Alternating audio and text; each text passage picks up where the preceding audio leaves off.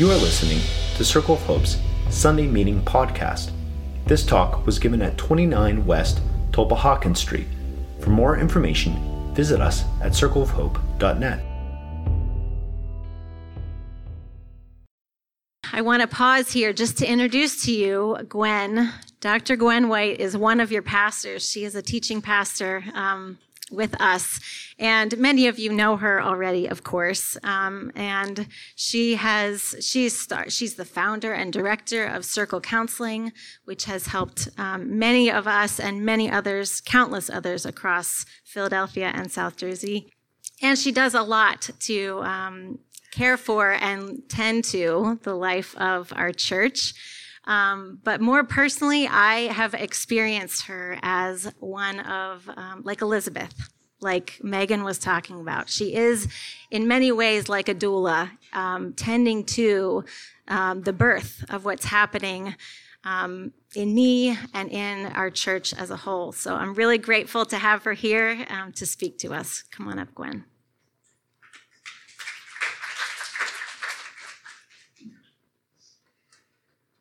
Nothing better than watching life form. So, thank you. That was a lovely introduction. Oh, yeah. You guys are challenging my eyes. Okay. I'm okay. I'm all right. So the question that was posed as the pastors were thinking through how to work our way again through Advent to allow it to hit us anew. For this week, particularly with Mary and Joseph, the piece of that dialogue that really struck me was this question: how do we wait for deliverance through terrifying times? And maybe it's because I'm getting older, but the times seem more terrifying to me than before in my life. And so whatever is causing you terror, the good news is that I think tonight's story, I hope, speaks into that. Many years ago, I thought it was a few years ago, to be honest with you, I love to speak about Mary, so I gathered a whole bunch of art about this moment when the angel speaks to Mary.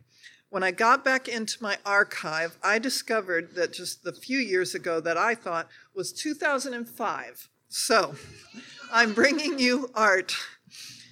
This is a favorite of so many of us. It was a part of the daily prayer even today.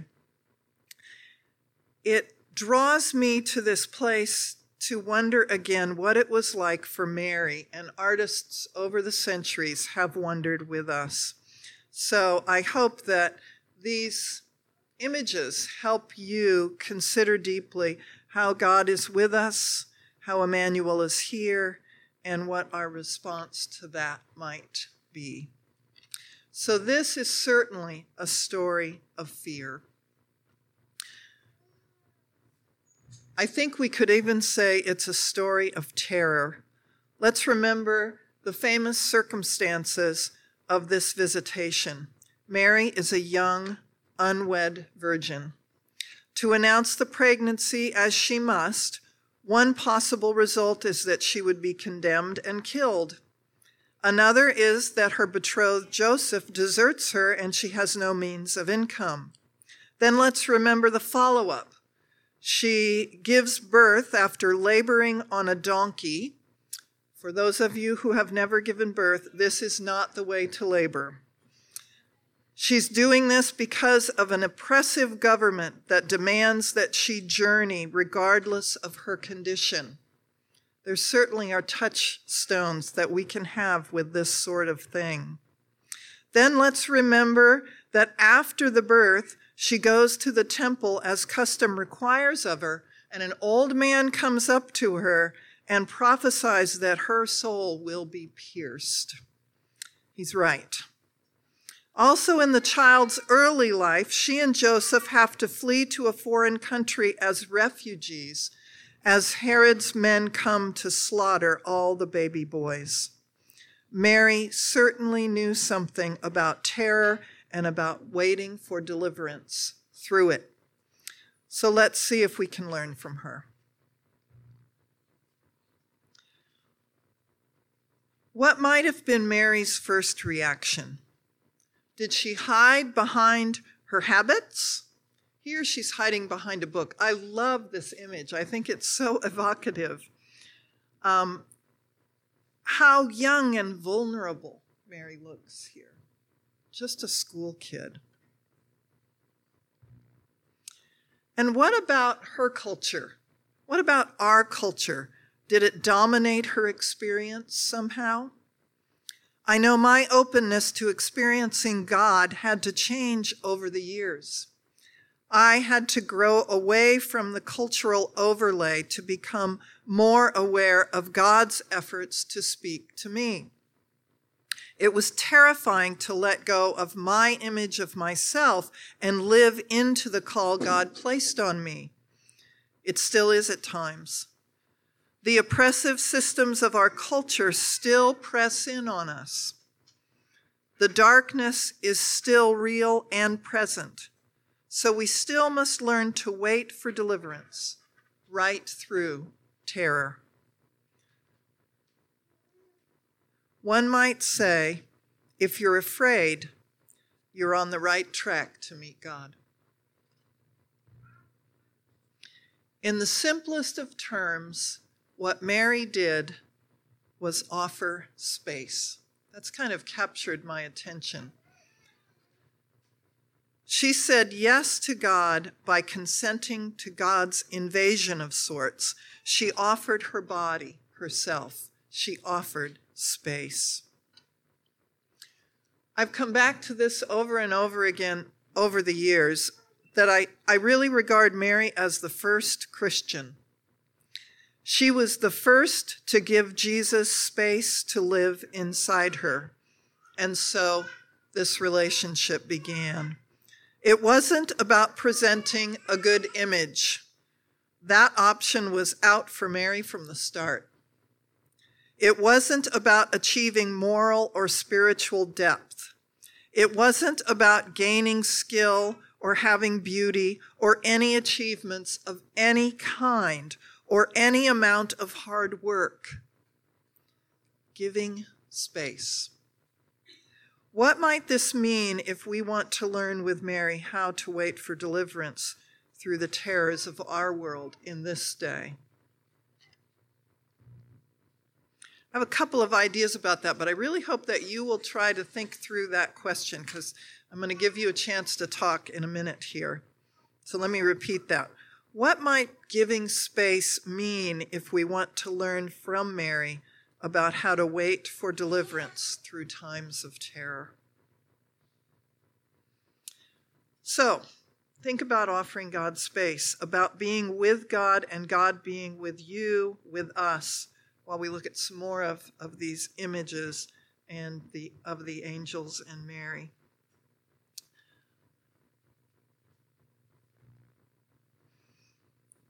I'm indebted to Loretta Ross Gatto and her book, Letters from Holy Ground, for some of these ideas. Mary said yes and offered her body, her womb, to God. It's so visceral, and this helps me when I'm terrified. I need to remember that God knows about bodies very, very well. I can attend to my body with a few deep breaths to slow down my terrified heart rate. Fear not is embedded in the midst of this entire story as terror is laced through it over and over. So God is there reminding Mary that she can trust through the terror. So God, okay, here's my emptiness. That's basically what Mary offers, her emptiness. And she waits in that. These images I find oddly terrifying. They just seem like the artist was trying to capture the magnitude and the grandeur of these moments. It's absolutely surreal that God wanted to come as a tiny, fragile human baby. We just can't forget this. Frederick Buechner famously, I'll never forget this from the first time I read it so many, many decades ago now. God with a skull you could crush with your hand. But this is the central fact of our faith. God wants to come through us, fragile little us. I like the chunkiness of this image, this depiction. Its sort of vague lines and bold colors push me to think beyond the lines. There were external terrors and darkness that Mary and Joseph faced as a result of Mary's opening space for God. That's the basics, right? But there were also internal terrors Mary had to face. Mary had to enter virgin territory. The pun speaks the truth in this case. No one else could advise her about what to do next. Megan reminded us of how affirming it was for Mary to visit Elizabeth, to have another human being recognize her condition and recognize it with joy, recognize it for what it was, God at work in a miraculous way, in a terrifyingly different way than ever was conceived of.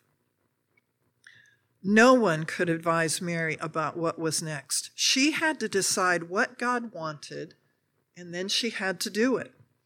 She had to validate her own experience and tell others, and then keep living it. These are lessons for us, I think. Make space, embrace your own experience, live into what's next. Let it grow within you. Just keep going. Measure it against the scripture. That's kind of our historical record. Measure your experience as Mary tried to measure hers, I think. Mary sings some of the scripture when she meets Elizabeth, remember? Measure your experience against tradition, what other Christians or other faithful people have known. Measure it with your intellect. Do all of that. Counsel from wise friends, that's good, as Elizabeth served Mary. But finally, it is we who must know and must say yes to God and make the best of it from there. Make literal space in us, in our schedules, with our very bodies. To conceive is a verb. It's an action word. The Latin derivation actually means to seize or take hold of. Take hold of what you have received from the living God. Paradoxically, it's an action of opening, an action of receiving that which is within us. It's not our own effort that makes it so. Mary sat there and said yes, and it all started happening. That's really countercultural for us. And I think if we pause, we'll know again how deeply challenging that is. Even the laziest among us still expects, I'm going to have to do something with my life. And this message is, no, you're going to have to receive the living God. You're going to have to make space and open up and let God act. It is terrifying. So blessed are all of us virgins in this room, male and female, young and old, who believe God will fulfill what he promises. To parallel what Mary heard from Elizabeth, I hope I can function as your Elizabeth tonight. We are blessed as we believe God, and as we believe that God will fulfill what God promises. The Christmas story is all about receiving. Honestly, we're just not good at this. I don't think any of us are good at this. We don't like to receive so much. Makes us feel indebted, makes us feel uncomfortable. Rod and I just celebrated 44 years of marriage this week. It was a great, fun time, anniversary, yeah. I think it took me at least the first 20 years of being married to him to even begin to dent my disbelief that he loved me. I resisted that he loved me for year after year. I needed proof over and over. I couldn't believe it without wrestling with it. I feared it wouldn't last. I feared it just wasn't true. William Willimon wrote, "It's tough to be on the receiving end of love." I think that's part of what I was struggling with even in the marriage. It certainly is tough to be on the receiving end of love. There's something that we feel that we have some control over if we're giving to the other, right? I'm in the position of power. We like to think of ourselves as givers. Certainly, a part of the Christian message is that we're called to give. But it's this very different kind of giving. This giving space to God first, this giving of our emptiness, this receiving in to our very being something from way out there. Christmas is the story of God giving us what we didn't know to want. A baby who is God come down. John Wesley wrote, "Nothing is more repugnant to capable, reasonable people than grace."